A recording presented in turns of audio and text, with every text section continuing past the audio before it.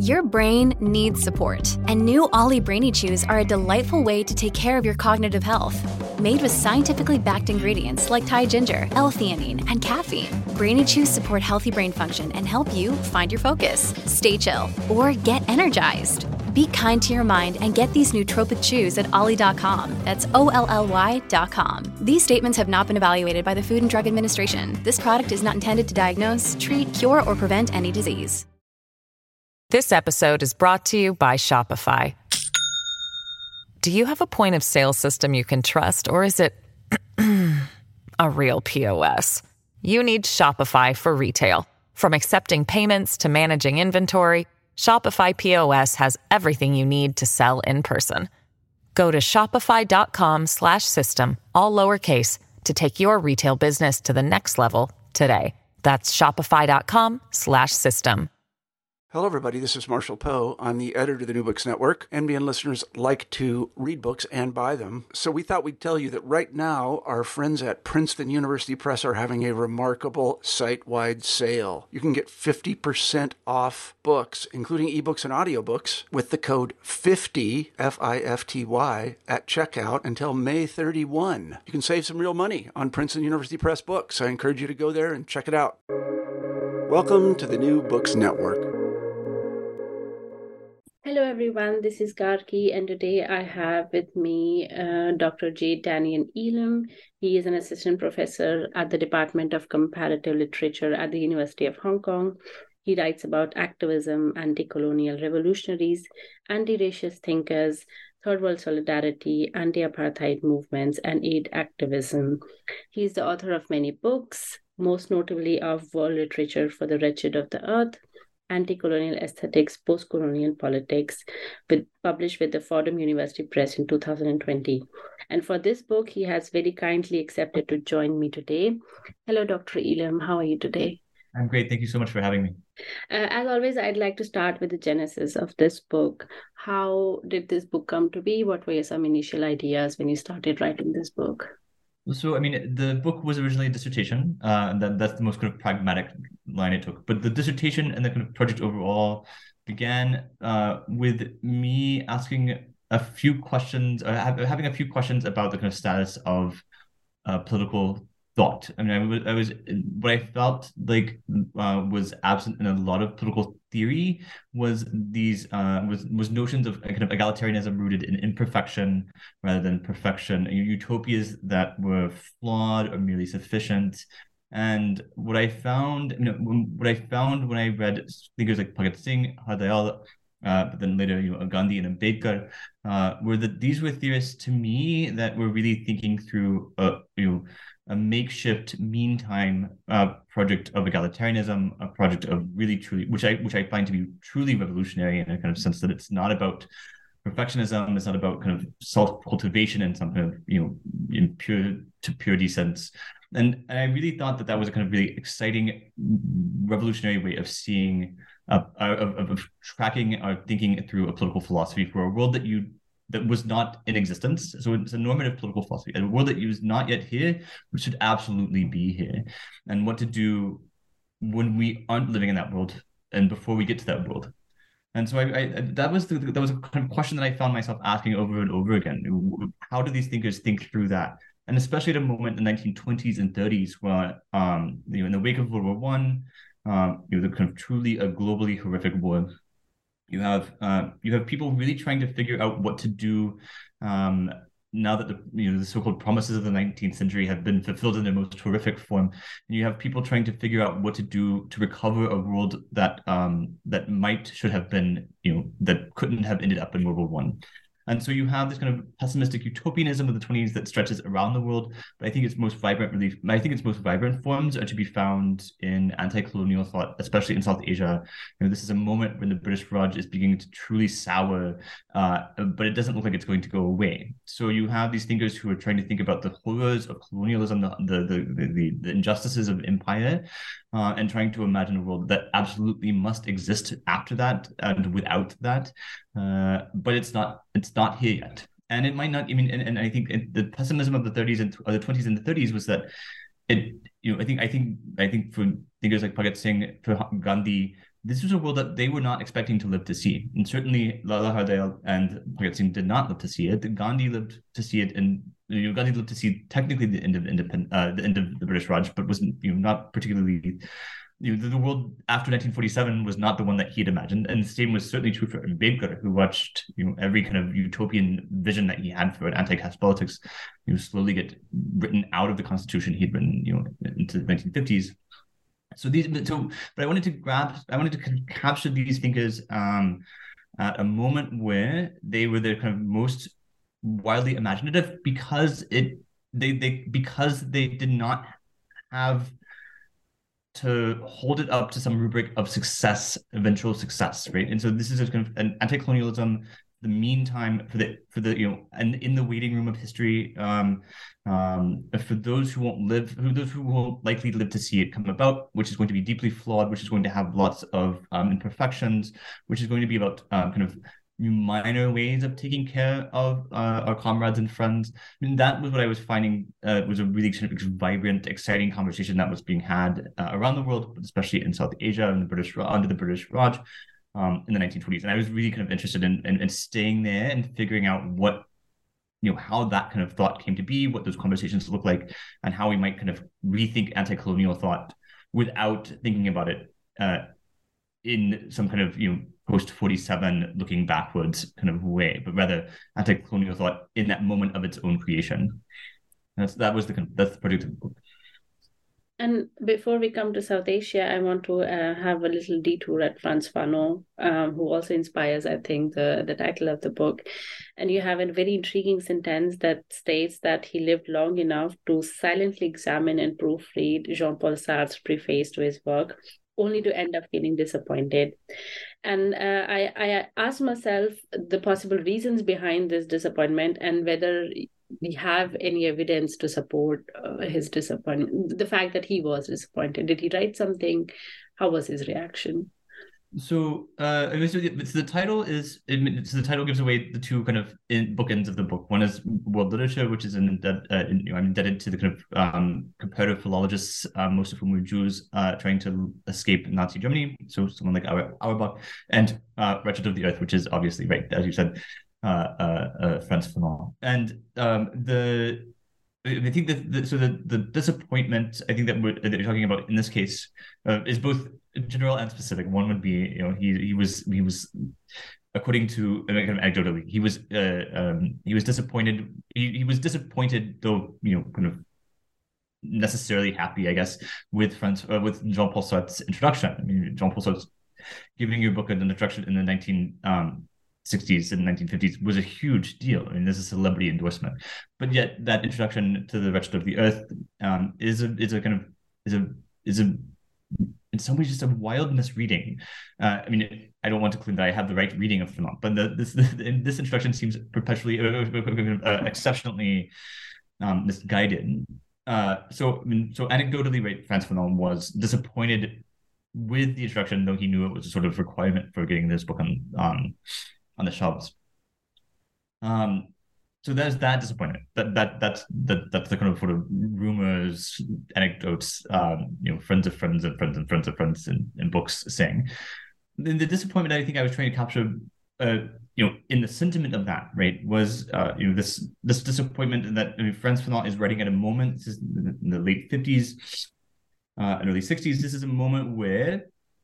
And certainly like that's Frantz Fanon was on his deathbed. He lived only a few days after the publication of the book. So so disappointment after that is difficult to know.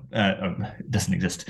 But the disappointment kind of more broadly that I think I was trying to capture there was that disappointment that comes about around in the mid 1950s, late 1950s. And I'm trying to think more about this now actually, around the world that is technically post-colonial, but certainly isn't. And I guess in Frantz Fanon's case, right, thinking about French Africa and French Caribbean.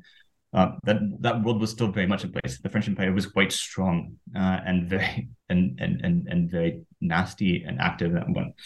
So the disappointment I think that the disappointment that I was trying to capture was this one where the world that was supposed to have been brought about was not particularly different than the world that that existed before it. And so so Frantz Fanon's disappointment that the colonial world continues to live on, and that anger that you can see, the rage that you see, the kind of the really phenomenal anger that you see coming off the page in Wretched of the Earth,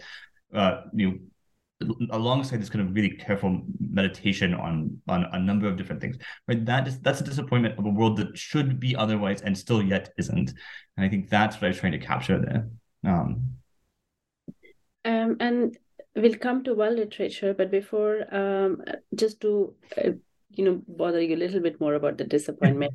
You say that Fanon had the skill to communicate effectively with his fellow anti-colonial thinkers while remaining comprehensible to the colonizers.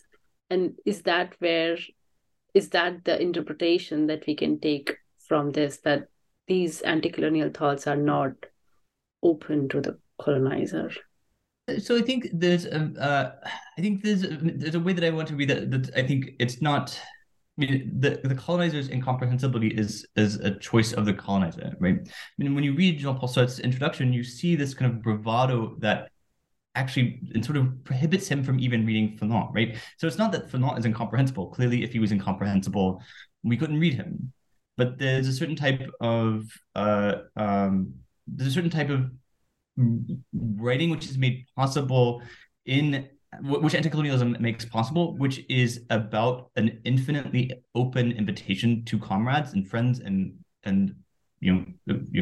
infinite family, right? So this infinitely open invitation, sometimes to the point of being dangerous, right? Which allows Fanon to speak this kind of wildly inclusive, first person plural, we, right? This is his address is also Frantz Fanon also uses this kind of comrades, we must blah blah blah blah blah. So he's this kind of infinitely open first person plural as a form of invitation, and yet, right, even as he's speaking to comrades, people who wish to be his comrades, people who are in an anti-colonial mission with him, right? He can never that is a moment of wild comprehensibility and wild he can be understood, right? And yet, right, certain colonialism then renders that comradeship, that infinite invitation, either as a threat or either as a kind of an exclusive we, and so it's that which is the incomprehensible. It's not the fundamental incomprehensibility of Frantz Fanon. That would be unfortunate. I mean, selfishly speaking, but it's in fact it's an open invitational first person plural, which renders something comprehensible to comrades while remaining while theorizing its own kind of incomprehensibility to power, to authority, to colonial authority. I think, and then sort of the person who gets at this the best for me in the book is Gandhi, right? Gandhi, who creates this impressive set of vocabulary to describe what he's up to, borrowing from Sanskrit, borrowing from Gujarati, translated to English, translated back to Sanskrit, translated to Sanskrit, Gujarati. I mean, it's kind of wild backflips of vocabulary and lexicon that make that make possible a sort of vocabulary of anti-colonialism, but a vocabulary of non-violence, right? So ahimsa, brahmacharya, satyagraha, all of these words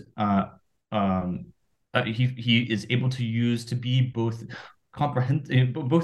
understandable in a new sort of way, but also wildly incomprehensible. Imagine showing up to London and speaking kind of gibberish Sanskrit to the colonial power. Then this is a kind of phenomenal performance of incomprehensibility, which is yet at the same time gesturing towards solidarity, comrades, and friends. And because of its incomprehensibility is a question, we should talk about philology, and you have blended philology with anti-colonial thought.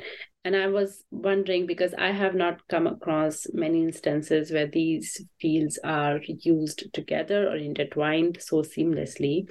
Is this integration a part of an academic tradition that I'm ignorant of, or is this something that you observed a need for while working on your sources?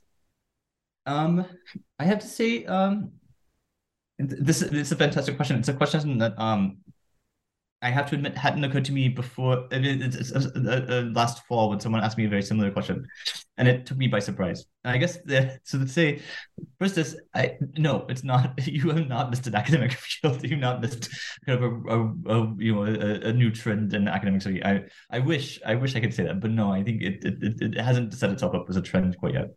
But I must also admit that it is equally true that I didn't put these two fields together because I thought that they should be, which is, but the reason I put them together is I thought that they were and already in conversation. In my mind, they were asking a similar question. So when you read the book, it doesn't seem very often that I am committed to making an argument that we should be reading anti-colonial and philosophy and philology together.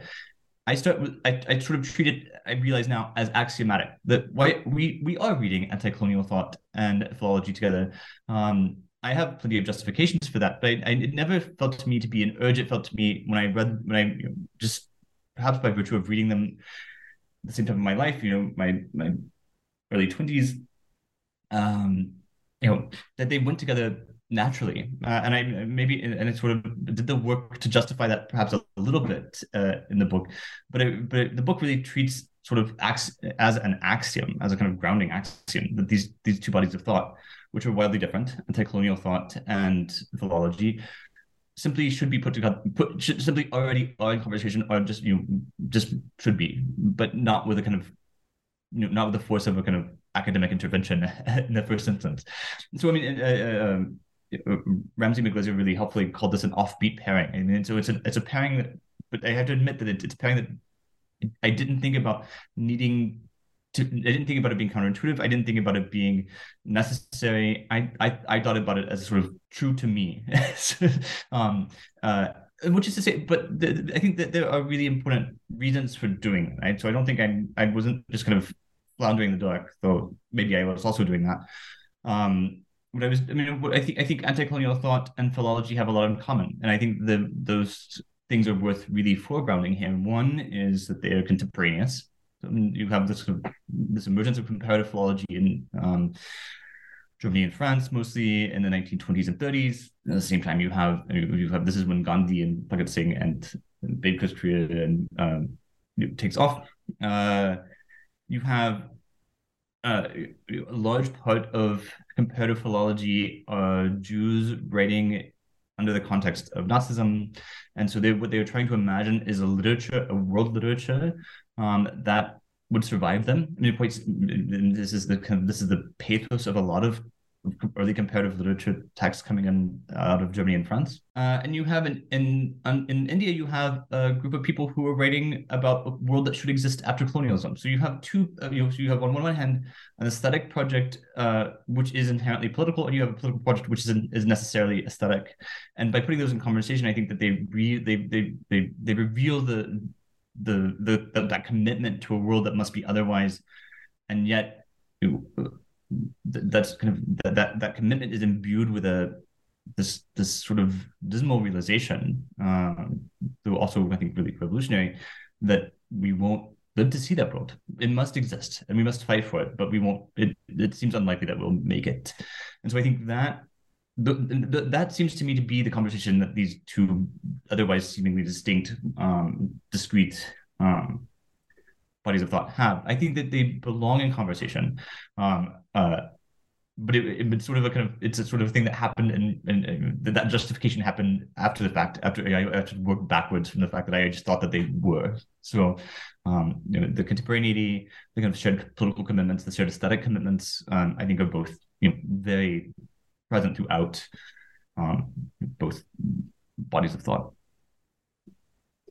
And now coming to the people that you have discussed in quite detail, and you have brought together Lala Hardayal, B.R. Ambedkar, M.K. Gandhi, and Bhagat Singh to analyze anti-colonial thought and practices in South Asia. So the question begs, why these four, and among all of the anti-colonial thought that is there? Yeah, there's so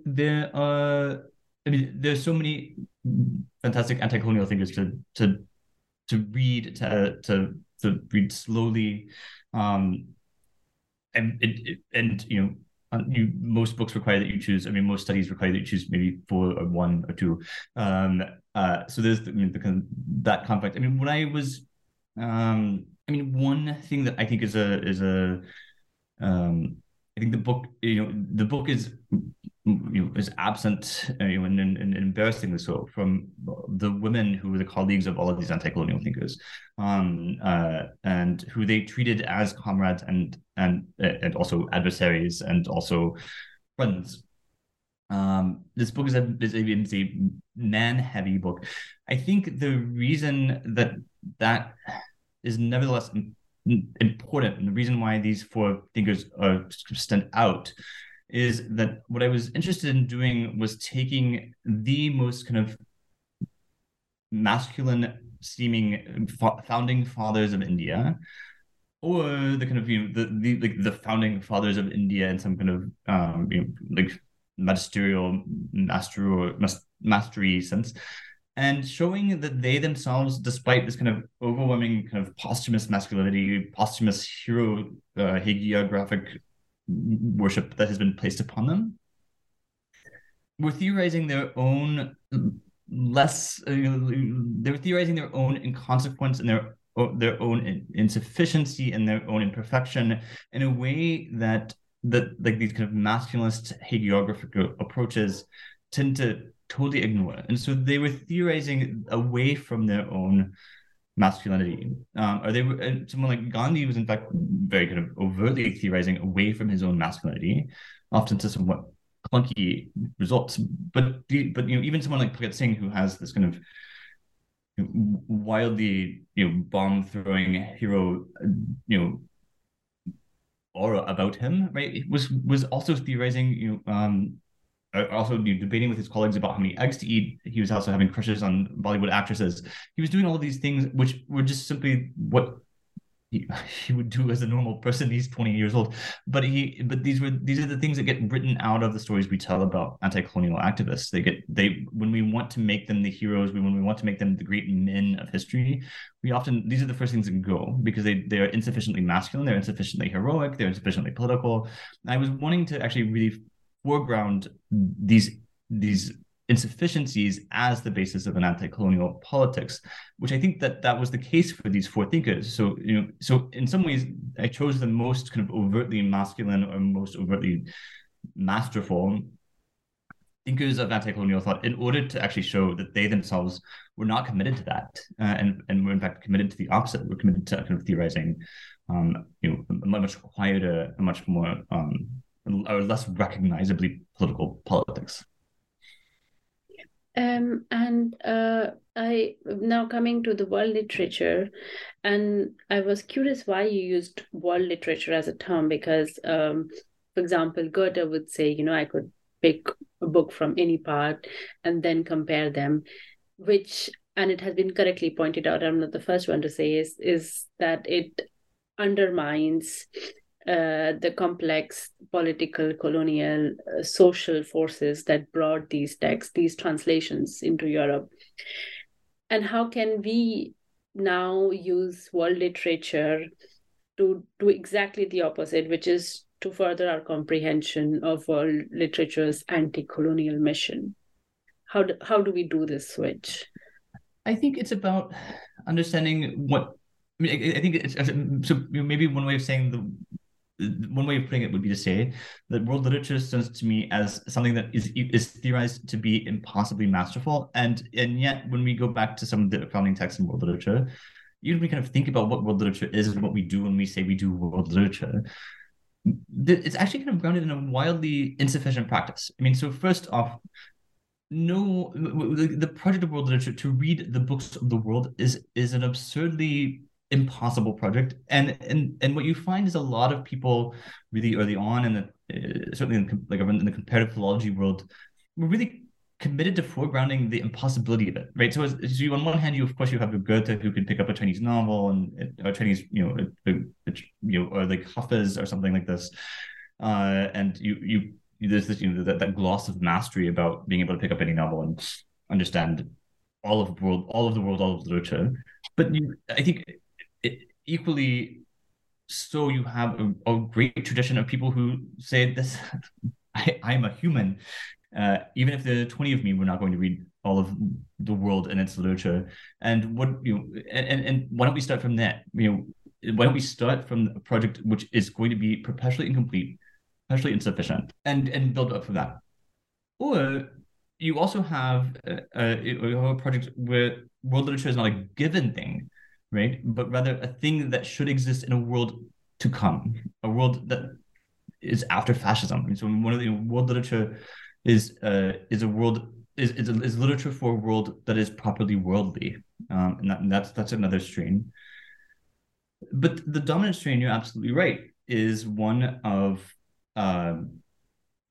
that's rooted fundamentally in nationalism. I mean, even from Goethe's Romanticism to anthologies of world literature for American university students, these are projects which are about fundamentally instilling a certain nationalist sentiment. The rubrics of world literature, the syllabi of world literature, are all country-based, right? We read German novels, we read French novels, and they rely heavily on the national sentiment. That's very much what Goethe was about in his own way, and certainly what Goethe has been taken up to be. And the Nazis, Venkat Mani has shown, right, the Nazis were really committed to world literature as one of the world-conquering projects. So, I think on one hand, right, I'm interested in reviving that tradition where we start with world literature as a fundamentally impossible project, where we don't know what the world is, we don't know what literature is, and we simply read in hopes of putting that together, in conversation with colleagues around us, and conversations with colleagues to come, conversations with friends we'll never meet. And I'm also interested, I think somewhat stubbornly then, you could also say, I'm also interested in taking two projects which were, so anti-colonialism and world literature, two projects which were famously invested in nationalism, and reading them without nationalism. So I think, what happens when we read world literature as a non-nationalist project? Somewhat stubbornly, and somewhat more stubbornly, perhaps, what happens when we going against a lot of historiography and anti-colonial thought? What happens when we read anti-colonial thought without as though it's not nationalist, or as though nationalism is not not an answered question, right?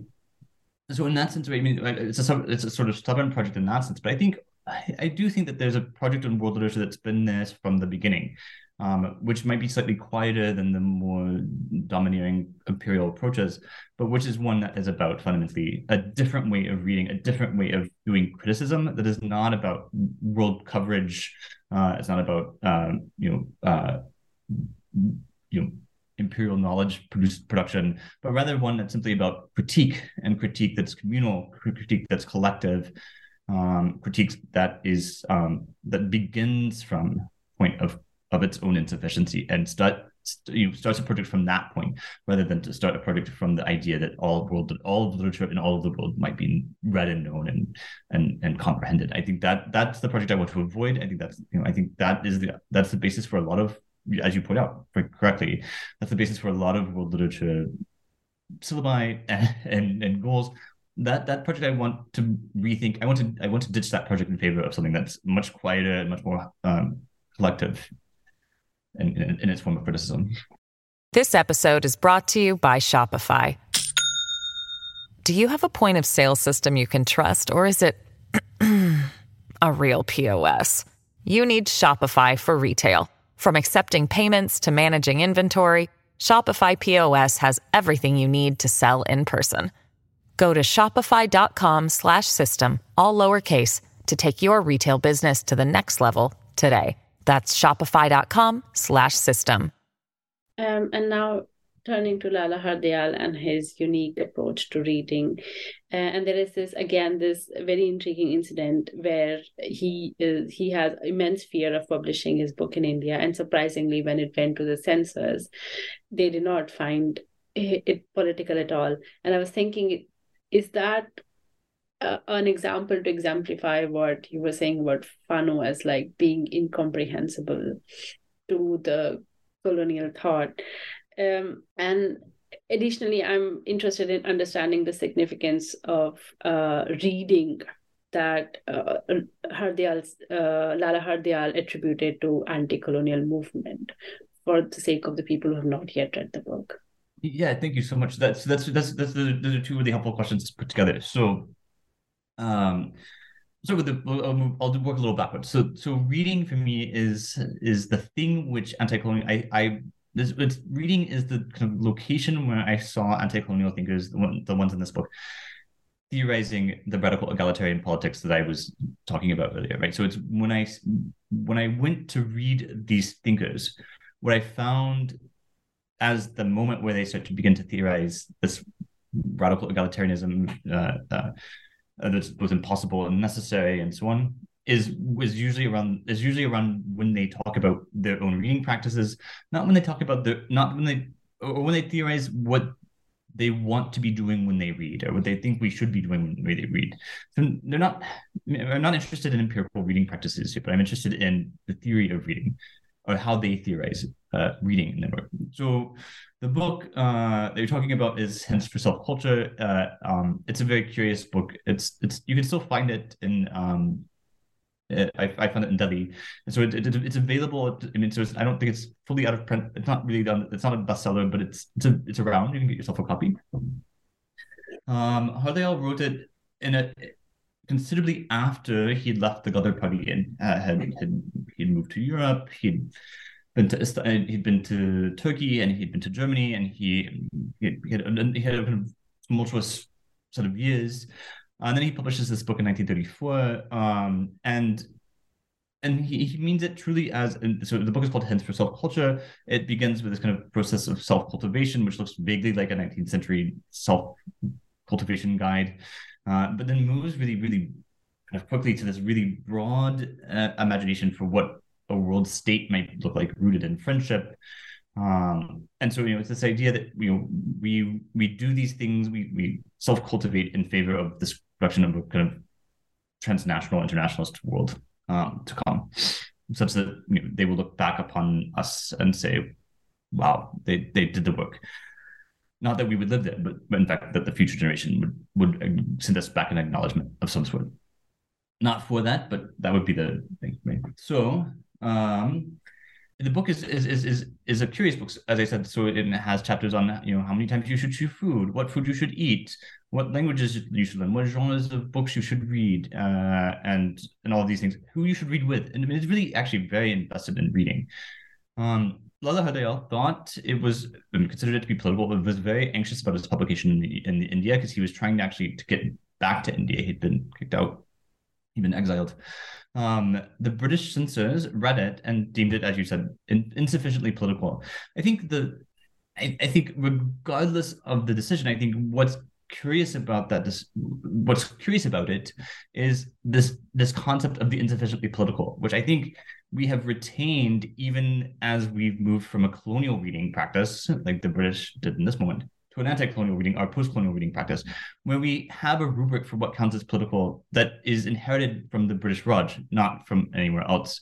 And so when we read a text and we deem it to be insufficiently political or improperly political, I think what we're doing is a really serious. I mean, in one sense, it sort of saved Hardyal in this one instance, but I mean, it owes its that kind of form of reading is indebted to a colonial practice of surveillance and critique, not another one. And so I think I wanted to show that the way that we have always read Hardyal, as one part is the Ghadar Party, which is properly political. The other part is this kind of weird, flimsy, new agey Hardyal, which is writing in Sweden, is improperly political. I think that is a false binary that we have to give up, I think, for proper post-colonial criticism. I think we cannot rely on this rubric of the insufficiently political that we've been handed from the British Raj to understand how we read texts. In other words, what we have to do is we have to take as truth the fact that for Hardyal, this was a very political book, and we have to work out from that what political means in this context, not apply our own rubrics for whether, and then judge it as to its insufficiency. And so, yeah, I mean, then the project becomes, what about this book is political? And because certainly for Hardyal it was, and how do we read this book as, and then that is a different reading practice, I think, that we have to think through, right, than the one that that allowed it to pass the British censors. That's what I was trying to get at. And that leads very nicely into the reading materials of Bhagat Singh, which have not been given sufficient attention because of non-instrumentality, which we can compare with not being political enough, not bringing out his masculinity of being that bomb thrower. And can you elaborate on what this theory of non-instrumentality entails when we read Bhagat Singh? Yeah, so for Bhagat Singh, what I did, the methodology for each chapter is a little different, or kind of how I approach each thinker is a little different. For Bhagat Singh, what I was interested in doing was reading his jail notebooks. And so these are not the philosophy of the bomb. This is not why I'm an atheist. These are his jail notebooks. And what postcolonial criticism has tended to do is read these jail notebooks as proof of his eventual mastery, that he was studying communism, that he was studying the Bolsheviks, that he was studying the Irish Republican Army, that he was studying these to be a master of anti-colonial activism, to be a master of worldwide socialism, and so on. But the notebooks themselves are not that. I mean, they are a document of his reading practices. They are notes that he's taking from books. They are quotes that he's copied down. While he is in jail and sentenced to life, and beyond the point in which he had, and at a point in which he had accepted that he would be hanged at the age of 23, this was a moment where he was not reading for eventual mastery, and the eventual mastery that we wish for him is this kind of fantasy that we have. Had he lived on, had he lived, he would have written 4 books about communism. We don't. I mean, that's an admittedly very alluring thing to speculate about. But what we have here is a journal, notebooks of notes of it's something that looks more like a commonplace, right?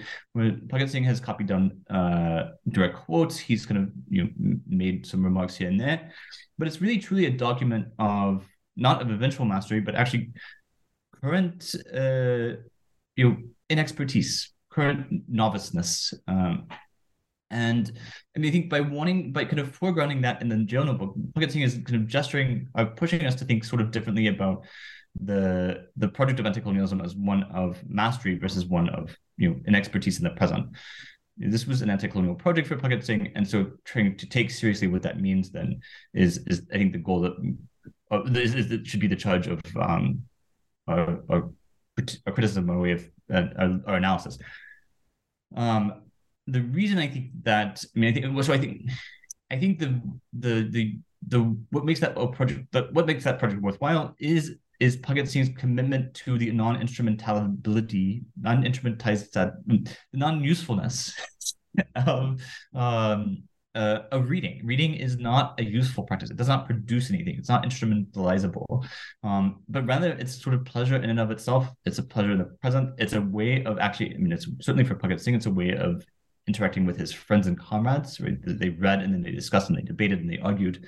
This was a way of being with friends as you were waiting for a death which you were completely certain would arrive, and very soon. And so this is a non-instrumental.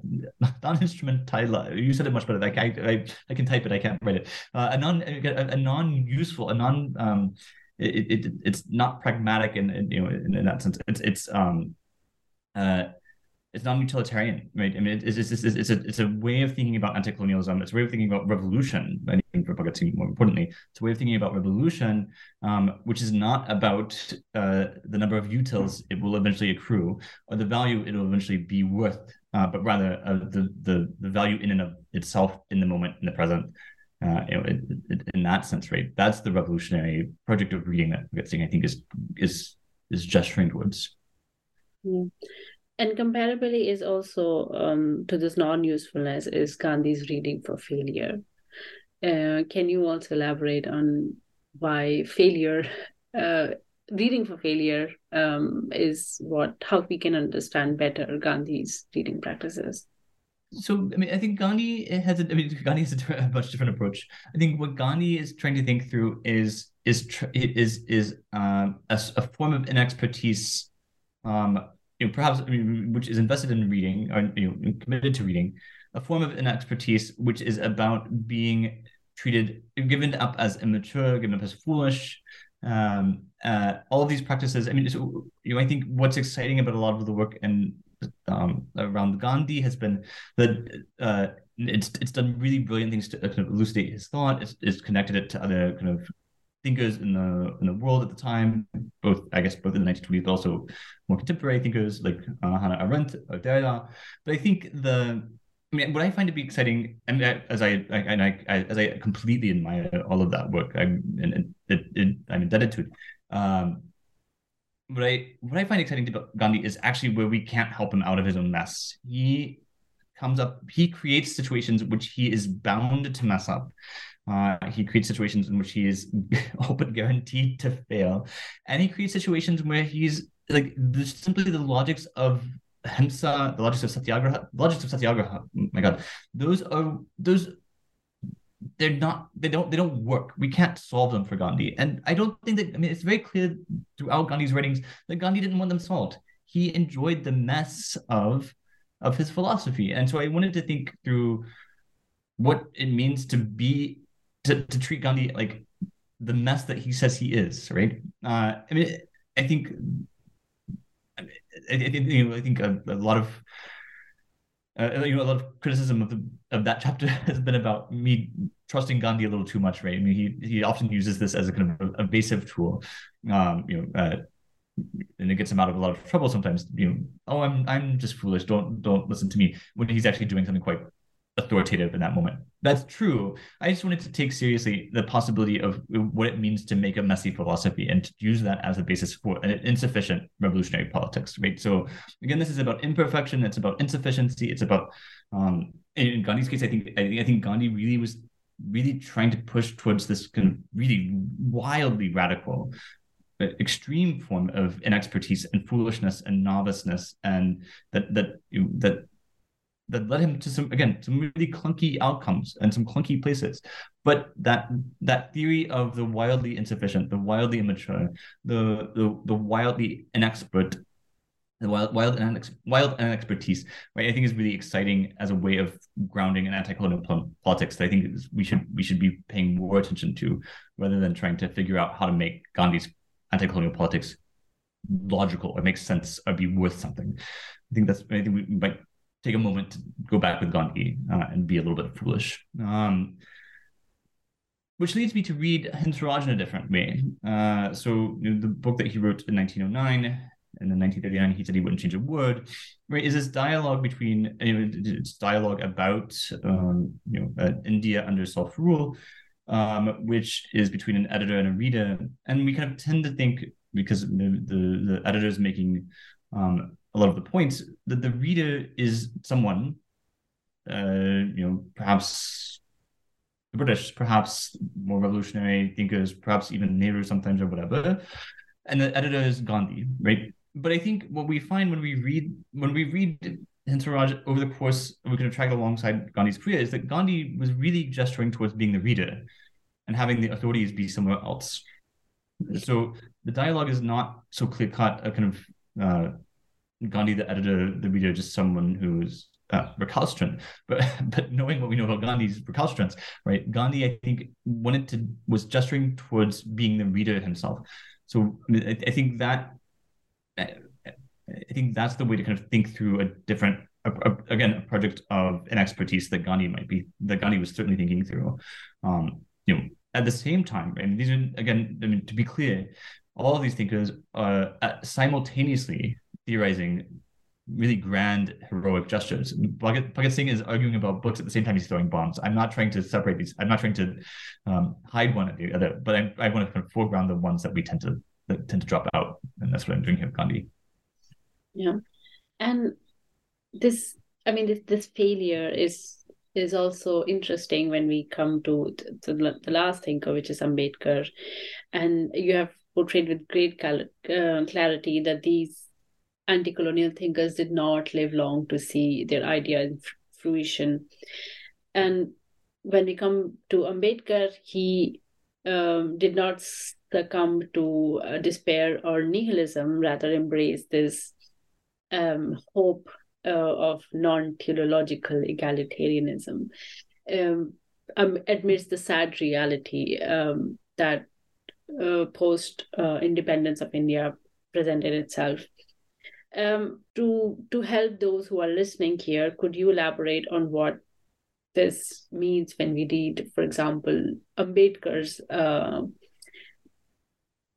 Ambedkar's failure, as in that the country's failure in front of what Ambedkar's project was? Well, it's a very good question. I think, I guess, well, this would be how Ambedkar was constantly critical of nationalist anti-colonialism, precisely because he did not see that there would be difference between Dalits being ruled by the British or Dalits being ruled by Brahmins. And certainly what you see as he presents the draft constitution, which is this brilliant document which has all of these kind of juridical activism on for the protection of scheduled castes and lower castes and untouchable people, in the meantime of as we are on the way to eradicating caste entirely. And so it has it's a really beautiful document. And what he watched, so not only what he kind of watched come true in some sense, right, is the caste and the oppression of caste, the injustice of caste, and the lives of Dalits didn't change substantially between the British Raj and post-independent India, and certainly as he watched his constitution be drafted further away from him, this became a realization. So and in some ways, this is precisely what his turn. It was not a turn at that moment to Buddhism. It was a lifelong reflection on Buddhism. But Buddhism opened up this possibility to leave that moment and leave with others, and yet stay committed to Dalits who could not leave, right? And so this kind of really kind of imaginative reworking of Buddhism for an anti-caste politics and for Dalit solidarity. So I think there are plenty of places where Ambedkar is overtly critical of nationalist anti-colonialism. There are plenty of places, after 1947, before he dies, where Ambedkar is critical of the Indian government. I think what I find fascinating about Ambedkar in this moment is not that, though. I'm interested in that in a separate way. But here I was really interested in the book. I was really interested in how he theorizes an anti-caste politics as an anti-authoritarian politics. And so in some ways what he does, and then what he does by this kind of really brilliant philological reading of these kind of Manusmriti, right, is that he actually shows that an anti-caste politics is anti-colonial because caste politics is so committed to a certain type of colonial politics, and the kind of Orientalism of Sanskrit instruction and translation, and under the British East India Company to the British Raj and so on. So what he's doing is not simply just kind of refusing caste, but he's actually showing the complete the complete irrelevance, I would say, of its own authority. Right? At the center of caste's authority is Manu and his laws. The Manusmriti gives all of these laws and authoritative practices for how one should do caste, and how one should perpetuate caste injustice. What Ambedkar finds when he goes to read Manusmriti, and he does this beautiful reading of the Manusmriti, which just shows it's a mess. It's an irrelevant document. It's nonsensical in a way that is it reveals its own nonsense.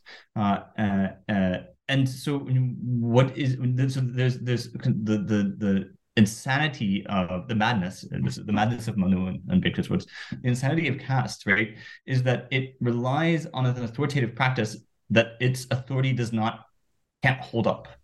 And so this kind of the authority of caste, the authority of colonial structure, these are not simply. It's one thing to refute them and to kind of stage your own. But the risk I suppose you would run would be asserting a new authority in place of the old.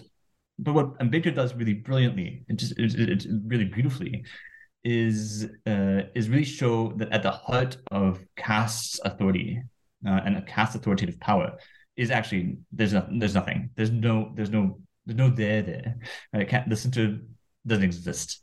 And so, caste authority is completely irrelevant. And so the annihilation of caste is not one of refuting caste, but rather one of annihilating it, making it totally irrelevant. I think that's Ambedkar's kind of brilliant insight here. That was my reading in that chapter. Thank you for this clarification. Now, we're almost at the end. And since this book was published almost 3 years ago, 2.5, something like that, and you had some opportunity to have some feedback from the readers. But I would like to give an opportunity for you to say, what do you hope the readers take from this book? How do you hope the readers read this book?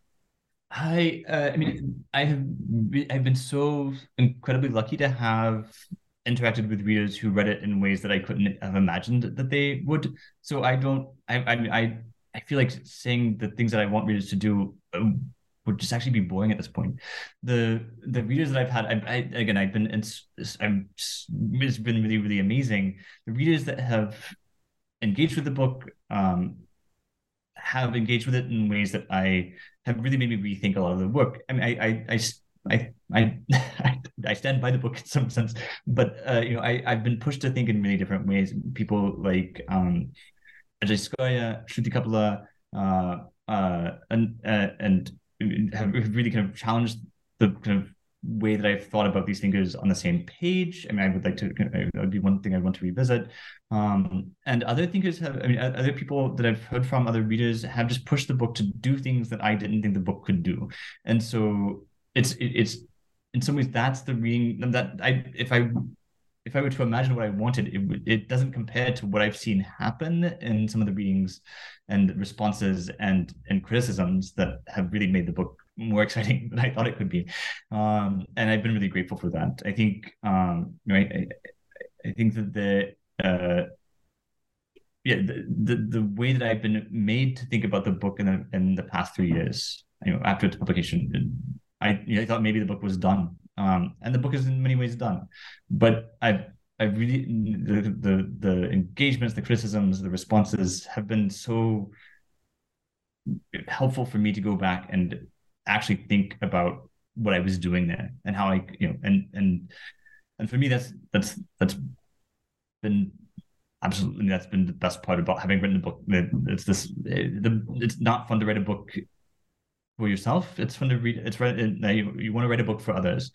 And the academic monograph has a number of different tasks that it must perform in the institution of in the academy. And yet I've been able to have this book do something slightly different by having a set of engaged readers who've made it much more exciting than me talking into the void, hearing my voice repeated back at me. A book about, you would think that it's a bit idiotic that a book about someone who writes a book about readers being revolutionary isn't surprised that readers are revolutionary, and that's a fun thing to be surprised, idiotically surprised by repeatedly. So that's been really exciting. And the last question, as always, what are you working on right now? What do we hope from you to read in the future?